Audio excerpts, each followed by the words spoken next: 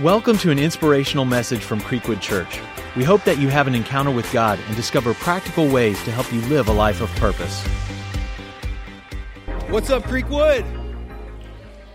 I said, what's up, Creekwood? And it's so good to have all of you here with us this morning. Listen, we still have people that are coming in at the 9:30, which is awesome. So if you do have any space between you and your neighbor, go ahead and you can sit on their lap. We don't care. But help us find room for those, especially along the aisles, as much as possible. This is normally a problem in the 11 o'clock. This is the good problem to have. You know what I'm talking about? So it's an honor to have you with us. Can we give it up for all of our first-time guests? Come on, right here. If this is your first time to Creekwood Church, man, we actually want to buy you lunch today. So it's a pretty sweet deal. If you'll take a moment and fill out the red connection card in the seat back in front of you before you leave today, and take that out to our team at the Information Center. We love to be able to exchange that card for a gift card to Oliver's, right across the street from the hospital.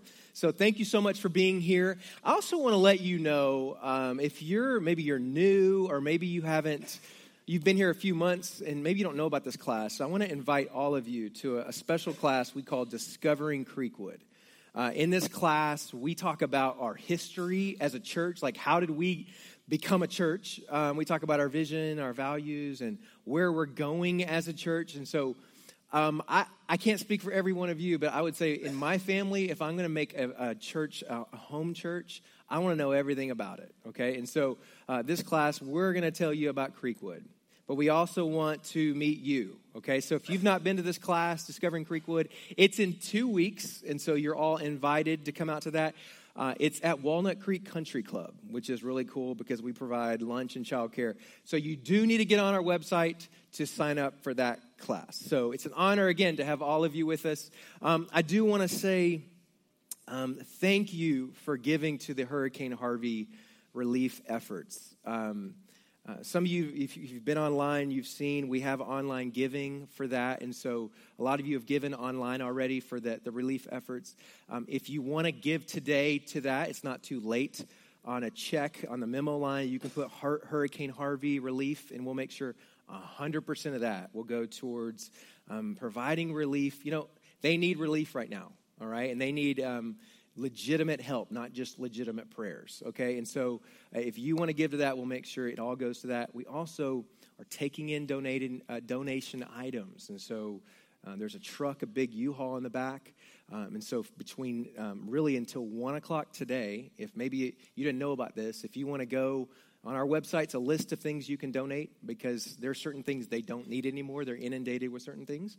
And so if you want to get on our website, find out what they need, and come back by 1 o'clock today, you can still pack that truck, all right? We'll make sure that 100% of that goes to relief efforts. How many of you have been waiting in the gas lines? Oh my gosh, okay. It was so frustrating. I got caught up in the fear, okay? Like we're running out of gas. And I waited in like a 20, 30-minute line, and I was like, this is ridiculous, all right? But I saw the lines, and I was like, oh my gosh, I got to get gas because I've only got 3/4 of a tank. And so I got in the line and waited. But I'm just telling you, if you need gas still, I have heard this, if you need gas, I heard Taco Bell is giving people gas. So I don't know if you need it. We need a little bit of humor right now. I mean, I'm just kind of like little potty humor at church, okay? Like, it's fine. It's my favorite form of humor. Anyway, how many of you know that we need each other? Like, we need each other, okay? Like, I need you and you need me. I need you like Shaq needed Kobe. I need you, listen to this, like Jordan needed Pippen, all right?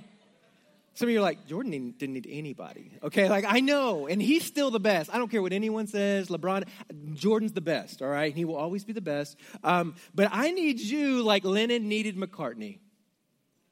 I need you like Kanye still needs Kim, all right? So some of you are like, too far. And then some of you are like, who's Kanye? Okay, so that we are better together, okay? We're better together. And I don't know who originally wrote this quote.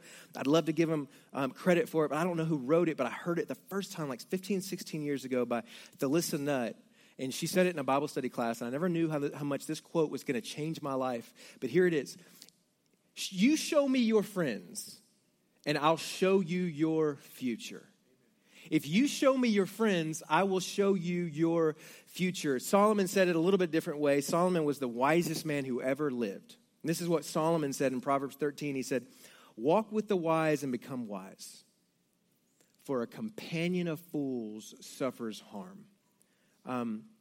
What that's saying is if you hang out with people that are smarter than you, chances are they're going to bring you up to their level, right? If you hang out with people that have stronger finances than you, chances are you're going to rise up to their level. If you hang with people that are closer to God than you are, chances are you're going to rise up to their level. On the other hand, okay, if you hang out with people that are idiots, all right, there's a good chance they're going to bring you down to their level.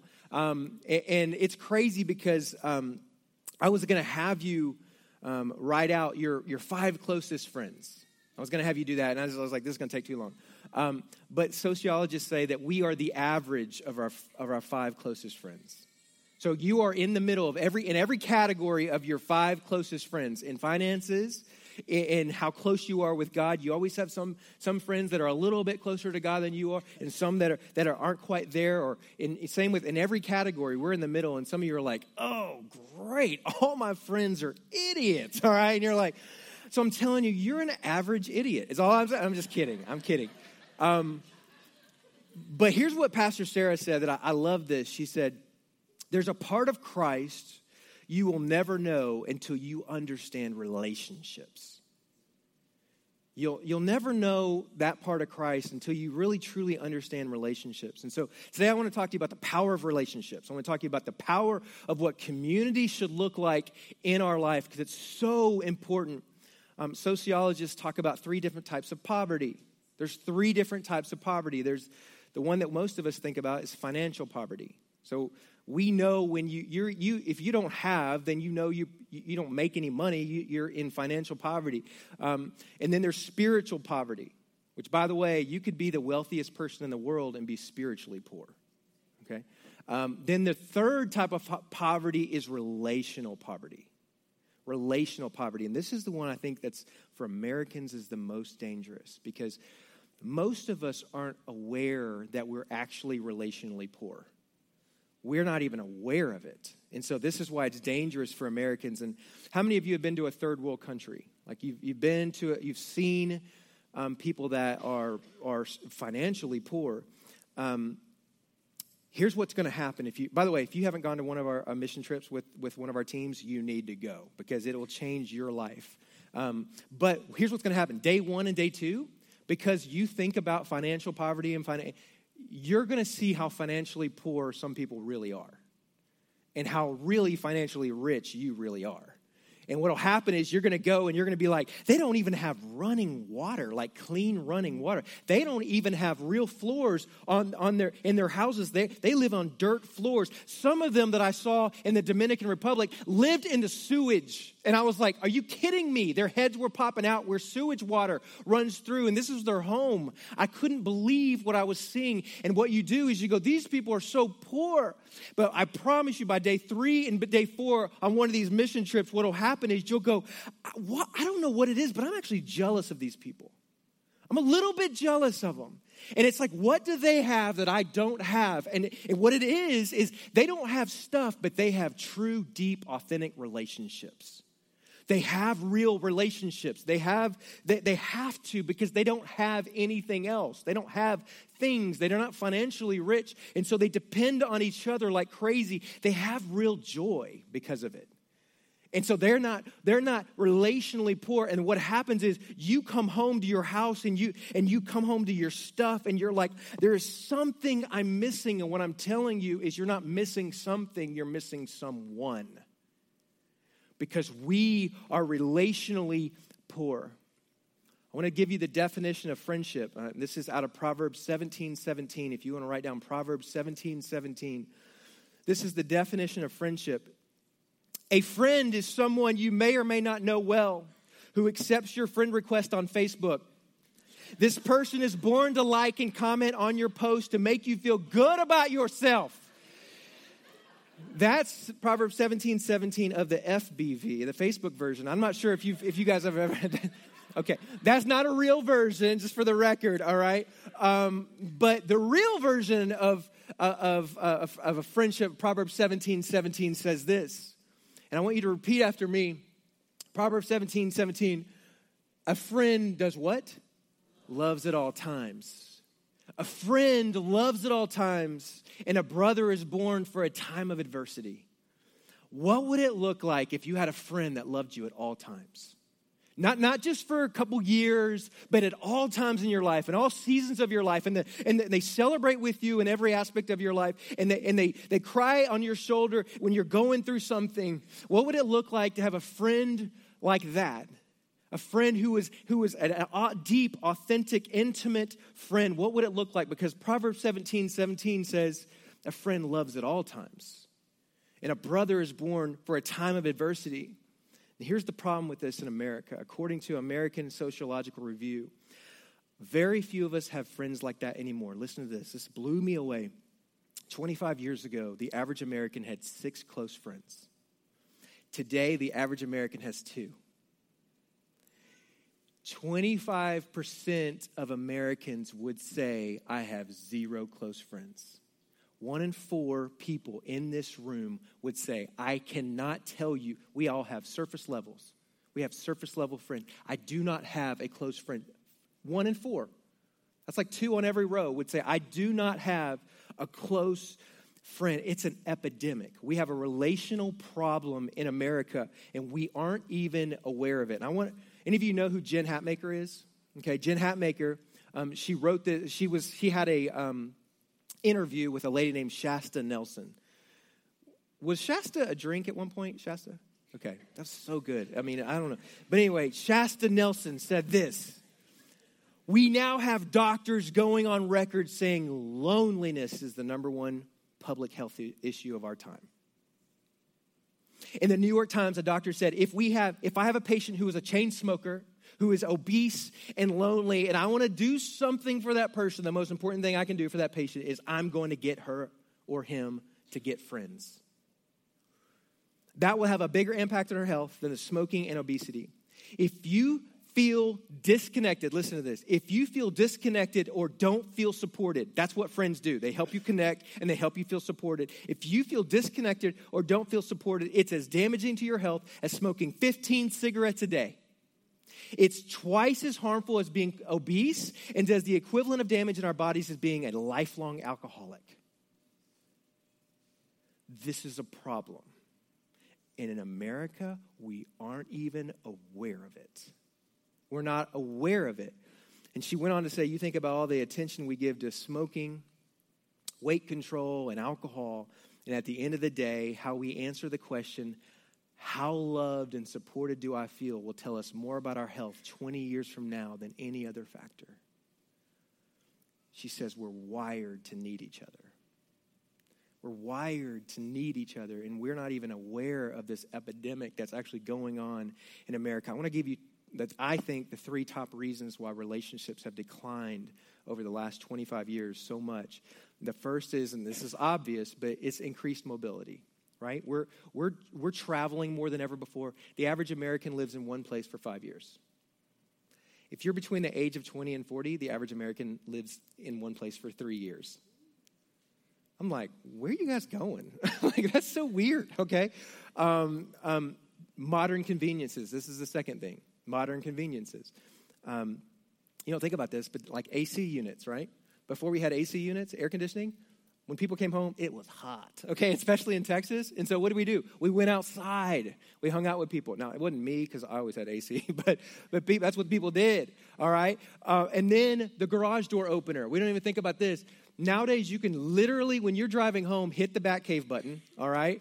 And like the garage door goes up, all right? You go in, you can close it behind you. You don't have to see anybody. It's awesome if you care about security, all right? But what about people? Like, what relationships, all right? So we don't even think about these modern conveniences. What about the answering machine, right? Some of you are like, what is an answering machine? But if you're younger like me, I'm 18, okay? So I'm 41, all right? But back in the day when they had the answering machine kind of created a problem because it would allow people for the first time ever to screen a call. And you could be like, oh, I'm not talking to that person. And you could decide whether or not you want to call them back, all right? So literally what it did is it created distance between people. Relationships started declining. Do you know the number one and the fastest growing phobia in the world right now? It's the fear of talking on the phone. And you're like, we talk on the phone all the time. No. Here's what we do. Someone calls you and you let it go to voicemail because I don't want to talk to you right now, okay? And then we go, hey, what's up? I saw you called. That's what we all do. And here's the reason. It's because we have a fear that we are not in control of the conversation. It's a legitimate fear that we're not in control. I don't really know what you're going to say. And so the younger generation has a real fear of being in control of that conversation. It's crazy. The third reason, and I think this is the most important reason why relationships have declined, is the explosion of social media. Okay, every head went, Okay, we've all seen it. The explosion of social media. I want to be up front. I want to say this. We believe in connecting through social media. The church does it. I do it personally. We have, you got Facebook, you got Instagram, right? You got all these different things, Twitter. But here's the deal. Social media needs to be a supplement, not a replacement for relationships. It just needs to be a supplement to it. Here's what experts are saying. They're saying we're not concerned about real face-to-face relationships anymore. What we are more concerned about, and this is what's so dangerous, is our online image. We're more concerned today about our online image, about what you think about me. Because I can control now with social media how you think of me, how you see me, what you think of me. I can control it. It's a control manipulation issue. That's what all this stuff boils down to. And so it's so dangerous. And so what we'll do is we'll share our hearts in 140 characters or less.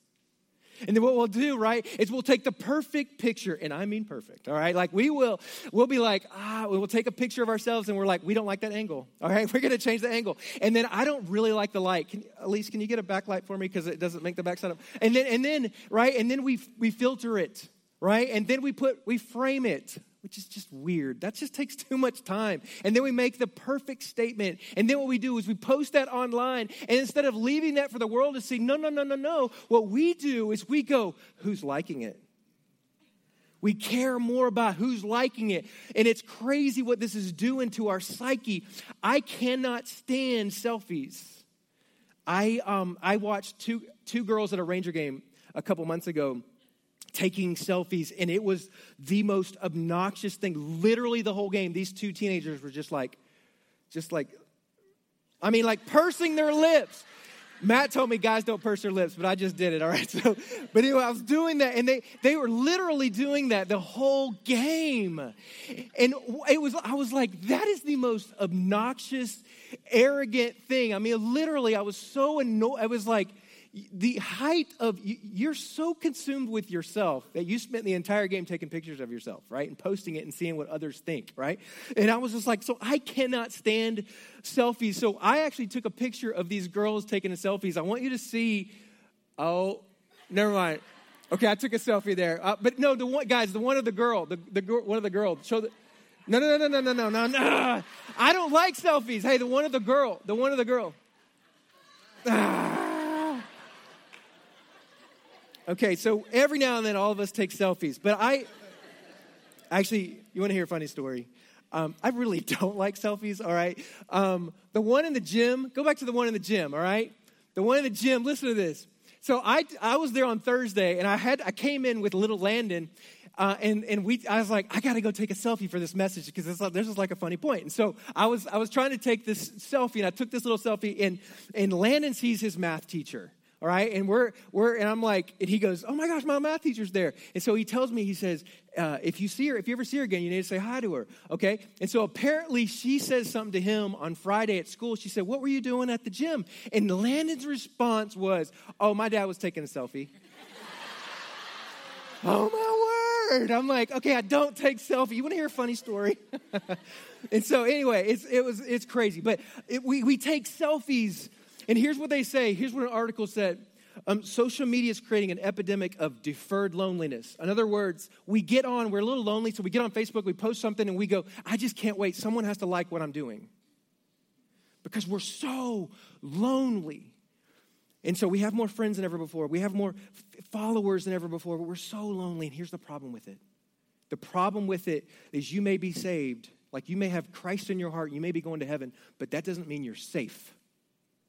You may be saved, but that doesn't mean you're safe. 1 Peter 5:8 says, be alert and of sober mind. Your enemy, the devil, prowls around like a roaring lion looking for someone to devour. You ever seen a lion hunt? A lion he's not stupid enough to go and like jump in the middle of the herd. When they're in relationship together, they're protected, right? So what a lion does is a lion waits till one is alone. Because if I can get you alone, guess what? You're vulnerable and you're weak and you aren't protected by the herd. The enemy is smart. The Bible says he is looking around like a lion, seeing who he can devour. It's huge. We do not have legitimate relationships. And so one of our core values here at Creekwood is we do life together. It's because we have yet to see the person who is thriving spiritually when they do life by themselves. We haven't seen it. We've yet to see the person who is thriving financially when they do life by themselves. We haven't seen the person who is thriving because this is what happens. We are not protected. We're vulnerable. And I love what that Shasta lady, she said, we're wired to need each other. I want to give you some good news today. I feel like this is what God wanted me to tell you this week. If you do not have this in your life, you are one friend away from changing the course of your destiny. Some of you are one friend away from changing your destiny. And I want to show you 3 different types of friendships that we all really need these friendships in our life. Most of you are going to see holes in your friendship, your relationships, though, when I show you these, because we all need these 3, but most of us don't have all 3 of these. I'm going to look at King David in the Old Testament, and I'm going to talk about his 3 friends. He had 3 friends that were so helpful in allowing him to become who God wanted him to be. See, I'm going to tell you that God's going to use your friends to show you who you're supposed to be in Christ. God's going to use your friends to show you your purpose. So it's huge that we understand there's 3 friends. There's Samuel, Jonathan, and Nathan. We all need a Samuel in our life. We all need a Samuel in our life. Samuel to David was a friend who pulls out the best in you. You need a friend who pulls out the best in you. Let me set this up. God had rejected Saul as the king. Saul was the king, was the first king. God had rejected him. And so he sent Samuel, this friend, to anoint the next king. And so that was Samuel's responsibility. So he went to the house of Jesse. Jesse had all these boys. Jesse goes and he said, I'm here to anoint the next king. Jesse brings out his oldest who looked like a king. He was tall, dark, and handsome. He was a tall glass of water. I don't know what you say about that, but he lit a cold glass of water. Whatever. He looked like a king, okay? And he brought him out, and the Lord said to Samuel, no, that's not him. Then he ends up bringing out all the other 6 boys in a row. And before God, Samuel literally goes, none of them are him.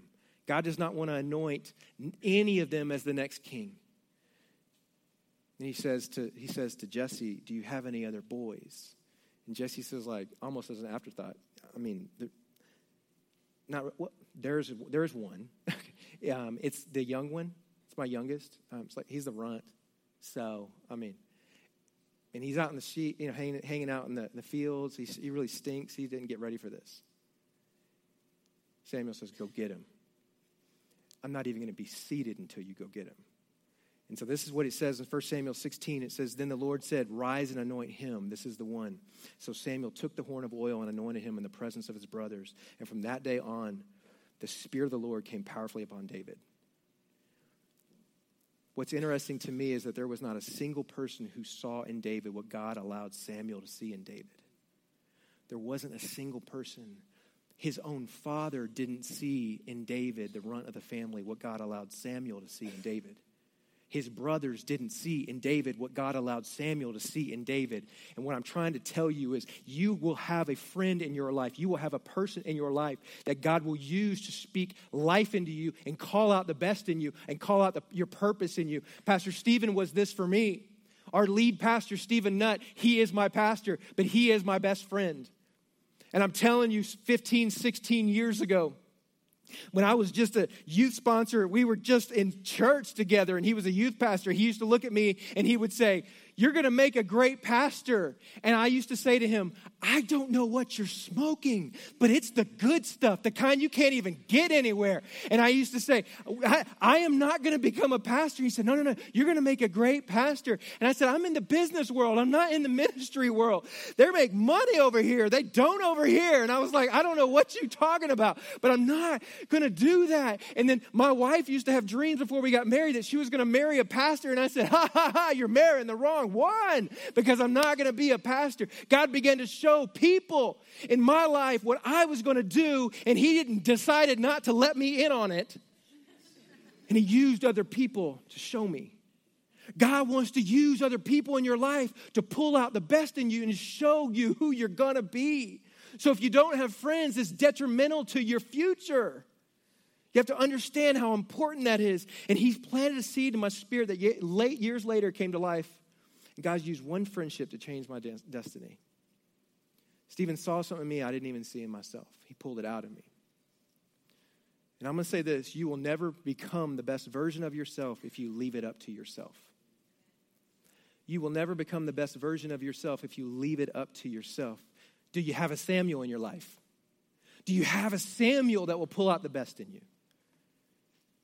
And then years later, fast forward in David's story, he was anointed now to be the king. We just saw that.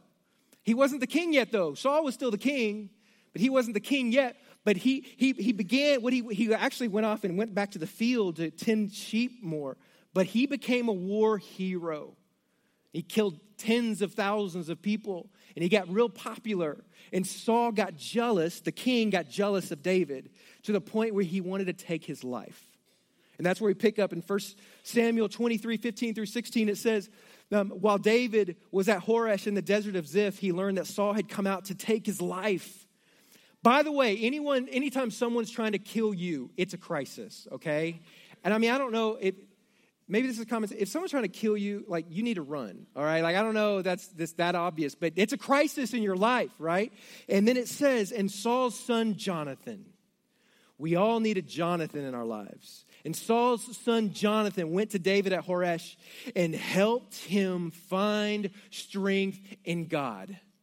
You all need a Jonathan that can help you find strength in God. Jonathan was a friend who helps you find strength in the middle of your storm, in the middle of your crisis. So let me be clear about something. It is not if, it is when you're going to have a crisis in your life. And if you've never had a crisis in your life, you're 12, all right? Like literally. Because we all have storms in our life. We all have crisis in our life. And my experience is when a storm hits my life, I don't have time to prepare. So you better have some friends. You better have some Jonathans in your life that can get right in the middle of the storm with you and help pull you out and help strengthen you in the middle of the storm. I was in Houston just 2 or 3 weeks ago. Went there for a funeral, and it was beautiful outside. I didn't see anyone batten down the hatches there. They may have known there was like a storm coming, but they had no idea there was a 500-year flood coming. They had no idea. And I'm just saying, I'm a big believer in prayer. And I think it's so huge that we pray for people. And we just did 21 days of prayer. I think it's so important. But let me tell you, no amount of prayer is going to put all the individual pieces back in the life in the city of Houston. There's going to have to be some people that say, oh, no. We're going to get in the middle of the storm with you. And while we're praying for you, we're going to help you get this. We're going to pull the sheetrock out of your house. We're going to help you get all this back together. There's got to be some people that aren't just praying from five hours away. we're going to pray. No. We're going to get a U-Haul truck, and we're going to take that to where we can help the evacuees. We're going to get in the middle of your situation. We're going to become Jonathan in your life. I think it's so important we have a Jonathan. So many times I pray with people after service, and I'm praying. I'm listening to their story, and they're telling me about their financial mess. They're telling me about that they lost a baby, and they're telling me about all these different terrible crisis situations. And so many people end it with, and I have nobody. I don't have family that lives in the city. I'm not close to anyone. I got a divorce. And it's like, I have nobody. And I'm just like, whoa, you don't even need a miracle. Really what you need is someone in the middle of your storm with you. You got to have a Jonathan in your life. Do you have a Jonathan? Do you have someone that says, I don't know what happened, but God woke me up in the middle of the night. And I couldn't stop. I couldn't sleep because I began to pray over you. And I prayed for an hour for you. And God gave me a scripture for you. And I don't even know what it means, but it's for you. Do you have a Jonathan in your life? It's so huge. And then we all need a Nathan in our life. Nathan is a friend who tells you the truth. You all need someone in your life that's willing to tell you some stuff that's difficult to hear. We all need a Nathan in our life. David was a man after God's own heart. We all know that. We've all heard that. David was a man after God's own heart. And God had blessed him, but there was a moment where he took his eyes off of God and he put his eyes on a lady named Bathsheba. By the way, if your name is Bathsheba, if your name starts with Bath, you may have some problems. But if your name is Bathsheba in here, it's okay. My bad. but he ended up committing adultery with Bathsheba, and to cover up that sin, he had her husband killed in battle. So he kept just covering up sins. And the thing is, David wasn't repentive of it. He didn't realize the gravity of what he did. And so God sent Nathan to tell him the truth. And Nathan came to David and he said this. I'm going to tell you a quick little story. He said there were two men. One of them was really wealthy. And he had all the lambs and all the sheep and all the cattle you could ever even count. And then there was another guy who was really poor and he only had one little lamb. He was so close to this lamb. This was like his best friend. This was like his little pet. And then there was the man who came into the town that they lived and was hungry. And so the wealthy man, instead of giving one of his countless number of sheep to eat, he gave away the one poor man's little lamb, his friend. And David heard that story and said, what? That man should be put down. And Nathan looked at him and said, that man is you. You committed adultery with Bathsheba, and then you killed her husband. He was willing to tell him the truth. We all need some people in our life that's willing to tell us the truth, because most people aren't even aware of this, but David wasn't repentant until Nathan told him the truth. And then David went on to write Psalm 51. Read it on your own. I'm not going to share it with you. Psalm 51 was one of the most repentive prayers you'll read in the Bible. David, a man after God's own heart, committed sin, but then because of Nathan, became repentant. God knows we're going to sin. It's a matter of our heart. But can we repent? Can we be a heart that says, God, everything I am, I give back to you. I'm so sorry for what I've done. Can we have a repentant heart? Read Psalm 51. It's amazing. It's because Nathan confronted him. How many of you know you have blind spots? And you know what a blind spot is? When I'm driving on 287 and there's a car, if you're in a blind spot, it doesn't matter where you're at, you can't see them. And so, long story short, you need some people in your life that call out your blind spots, right? You need some people in your life that can say, hey, there's a car coming. Like, I wouldn't keep doing that. You're turning, but you're about to hit a car. You need some people in your life that'll call out your blind spots. I need some people. I don't need everybody, but I need some people in my life where I can say, hey, if you see anything in my life that concerns you, I'm giving you permission to speak into my life. You need some people like that. Because I don't know about you, but I've lived a little bit, and I'm one step away from stupid, all right? I literally am. And so are you, okay? So let's just be honest. We're all one step away from being stupid. We need another set of eyes on us because we have blind spots. And we need people to see our blind spots with us. So do you have a Nathan? Do you have someone who's willing to tell you the truth? Someone that's willing to look at and find the blind spots in your life? Because if you don't, I believe you're one friend away from changing the course of your destiny. So it's one thing to tell you we have a problem in America with relationships. We're relationally poor. It's another thing to tell you the types of friendships you need. It's like, great, Brad, I would love to have those types of friends. That'd be awesome. It's a whole nother thing to get those types of friends. I'm going to give you 2 quick pointers if you will do these 2 things. And really there's 3. I'll mention the third in a minute. But I'm going to tell you these 2 things that are so practical, but most of us won't do them. And the first is, if you want a friend like a Jonathan, a Nathan, a Samuel, if you want one of those friends, you have to be present. In 2017, you have to learn to be present. In fact, I want you to say this with me. I want you to repeat after me. I will develop my friendships face to face and not thumbs to thumbs. In 2017, we're going to develop our friendships face to face and not thumbs to thumbs. I'm not saying don't post anything on Facebook. Oh, I can't. Pastor Brad said I can't. My thumbs are hurting. They need to do something. No.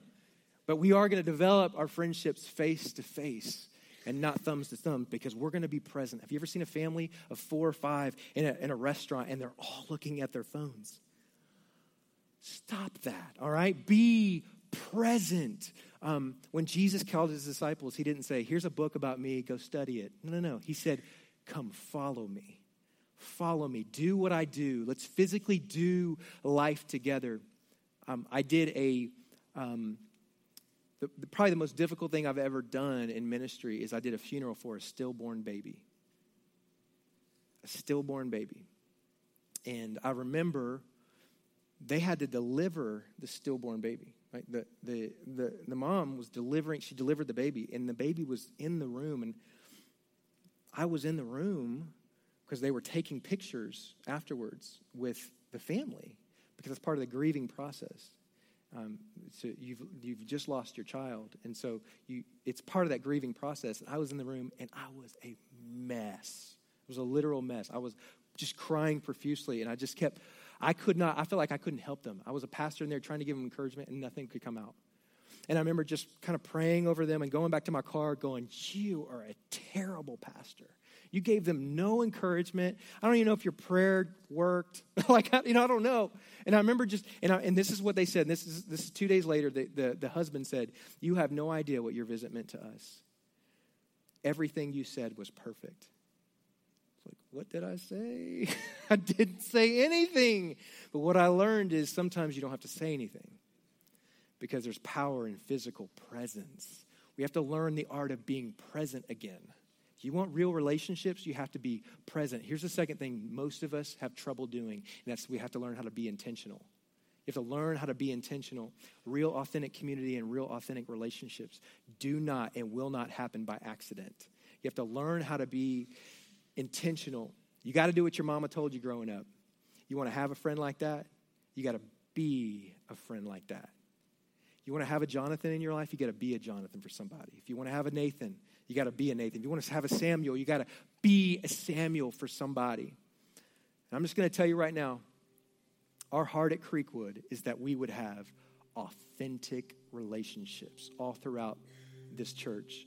And I believe a lot of people have struggled with having real, authentic relationships for whatever reason. I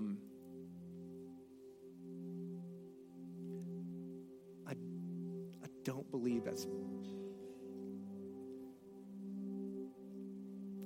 supposed to be this hard. At Creekwood, we do life together. We don't want you to be alone. We don't want you to be vulnerable, because we know what happens to you. So we do life together. So we were like, what do we do? How do we make this happen? How do I make what I have with Stephen happen? I can't force you to be authentic. I cannot force you to have these great relationships. But what we decided to do is create something, an environment that says, I can't make the relationship happen, but I'm going to give you an environment for that space for it to happen. So we created life groups. And I'm telling you right now, I'm encouraging every single one of you, if you've not been part of a life group at Creekwood, this semester, we want 100% of the people that go to Creekwood to say, oh, no, this semester is going to be different. I'm going to be part of a life group. Some of you have been part of a life group and it didn't work. I'm telling you, you need to recommit to a life group because you're one friend away from changing your destiny. You're one friend away from having a Nathan, a Samuel, Jonathan. I would challenge you to get into a group. 2 weeks, not this week, but next week, we're launching life groups. Today, we've launched our directory. So all of our life groups are online. Get online and find a group. I'm challenging every single one of you to do that. Find a group. Get involved in a group. Let God change your life. And I feel like the Holy Spirit gave me 2 things that I want to share with you. And I'm going to pray for you, then we're going to be done. He said, I'm a relational God. That's what God said to me. I'm a relational God, and I've created you in my image, so you have it in you to be relational. This is for one set of people. The key to your healing is going to take a new step of vulnerability. Some of you haven't had problems being in a life group, but you've never been vulnerable. You've kept it all at surface levels. He said this, everyone thinks you're highly relational, but you've learned how to play the game well, and you are lonelier on the inside than you've ever been before. This semester, you need to take a step of vulnerability and openness. God, I just felt like the Holy Spirit said it'll change your life. By the way, I'm speaking to myself. So thanks for joining in on this message that was for me. It was for me. Should have told you that up front. I feel like I've duped you. But this is for me. The second set of people is the key to growth in your life is by making God-honoring relationships a priority. Some of you have a lot of friends, but you don't have any close God-honoring friends. More growth will happen in 3 months than in 10 years when you are planted in the right soil. Some of you haven't had growth in many years. I feel like the Holy Spirit's saying, hey, growth is easy when you're planted in the soil that has nutrients in it. You've been planted all alone, but my nutrients are found in relationships. If you'll replant, I'll restore growth. God wants you to plug into relationships. Let me pray for you. Lord, I thank you for every person in this place. I pray in the name of Jesus over every family, over every individual in this place. Some of us don't even have 2 close friends, when in reality, we need 10 close friends. So God, I pray that each one of us takes a step this semester. We say, no, not anymore. Not anymore. I'm not going to be vulnerable anymore. I'm going to take a step to authentic, passionate relationships. Lord, I pray for every just healing in this body when it comes to relational distrust and relational brokenness. I pray for healing over every person. If you're in here today and you've never accepted Jesus Christ as your personal Lord and Savior, it's actually really easy. It's just a simple prayer you pray in your heart. If that's you, you say, Brad, I want to know this Jesus. I want him in my heart. I want to know when I die, I'm going to go to heaven. I want to know that. I want that confidence. If that's you, I'm not going to make you stand up, but I am going to make you I want to pray for you. If you say, Brad, would you pray for me? If that's you, would you just raise your hand? If that's you, would you just raise your hand and say, Brad, would you pray for me? And just repeat after me. Just say, Lord, I thank you for this moment. And God, I ask that you would come into my heart. I commit my entire life to you. I'm a sinner, and I've fallen short, and I need you, God. That's payment for my sins. And so from this day forward, I commit my life to you. Today's a cornerstone day in my life. If you pray that prayer, you believe it with your heart, confess it with your mouth, the Bible says that you are saved. Lord, I pray a blessing over every person in here. I thank you for your relationships that you have instilled in this place that will be the most powerful change in our life as we make a step towards relationships. It's in Jesus' name we pray. And everyone said, amen. Thank you for listening. For more messages and information about Creekwood Church, visit us at creekwoodchurch.com.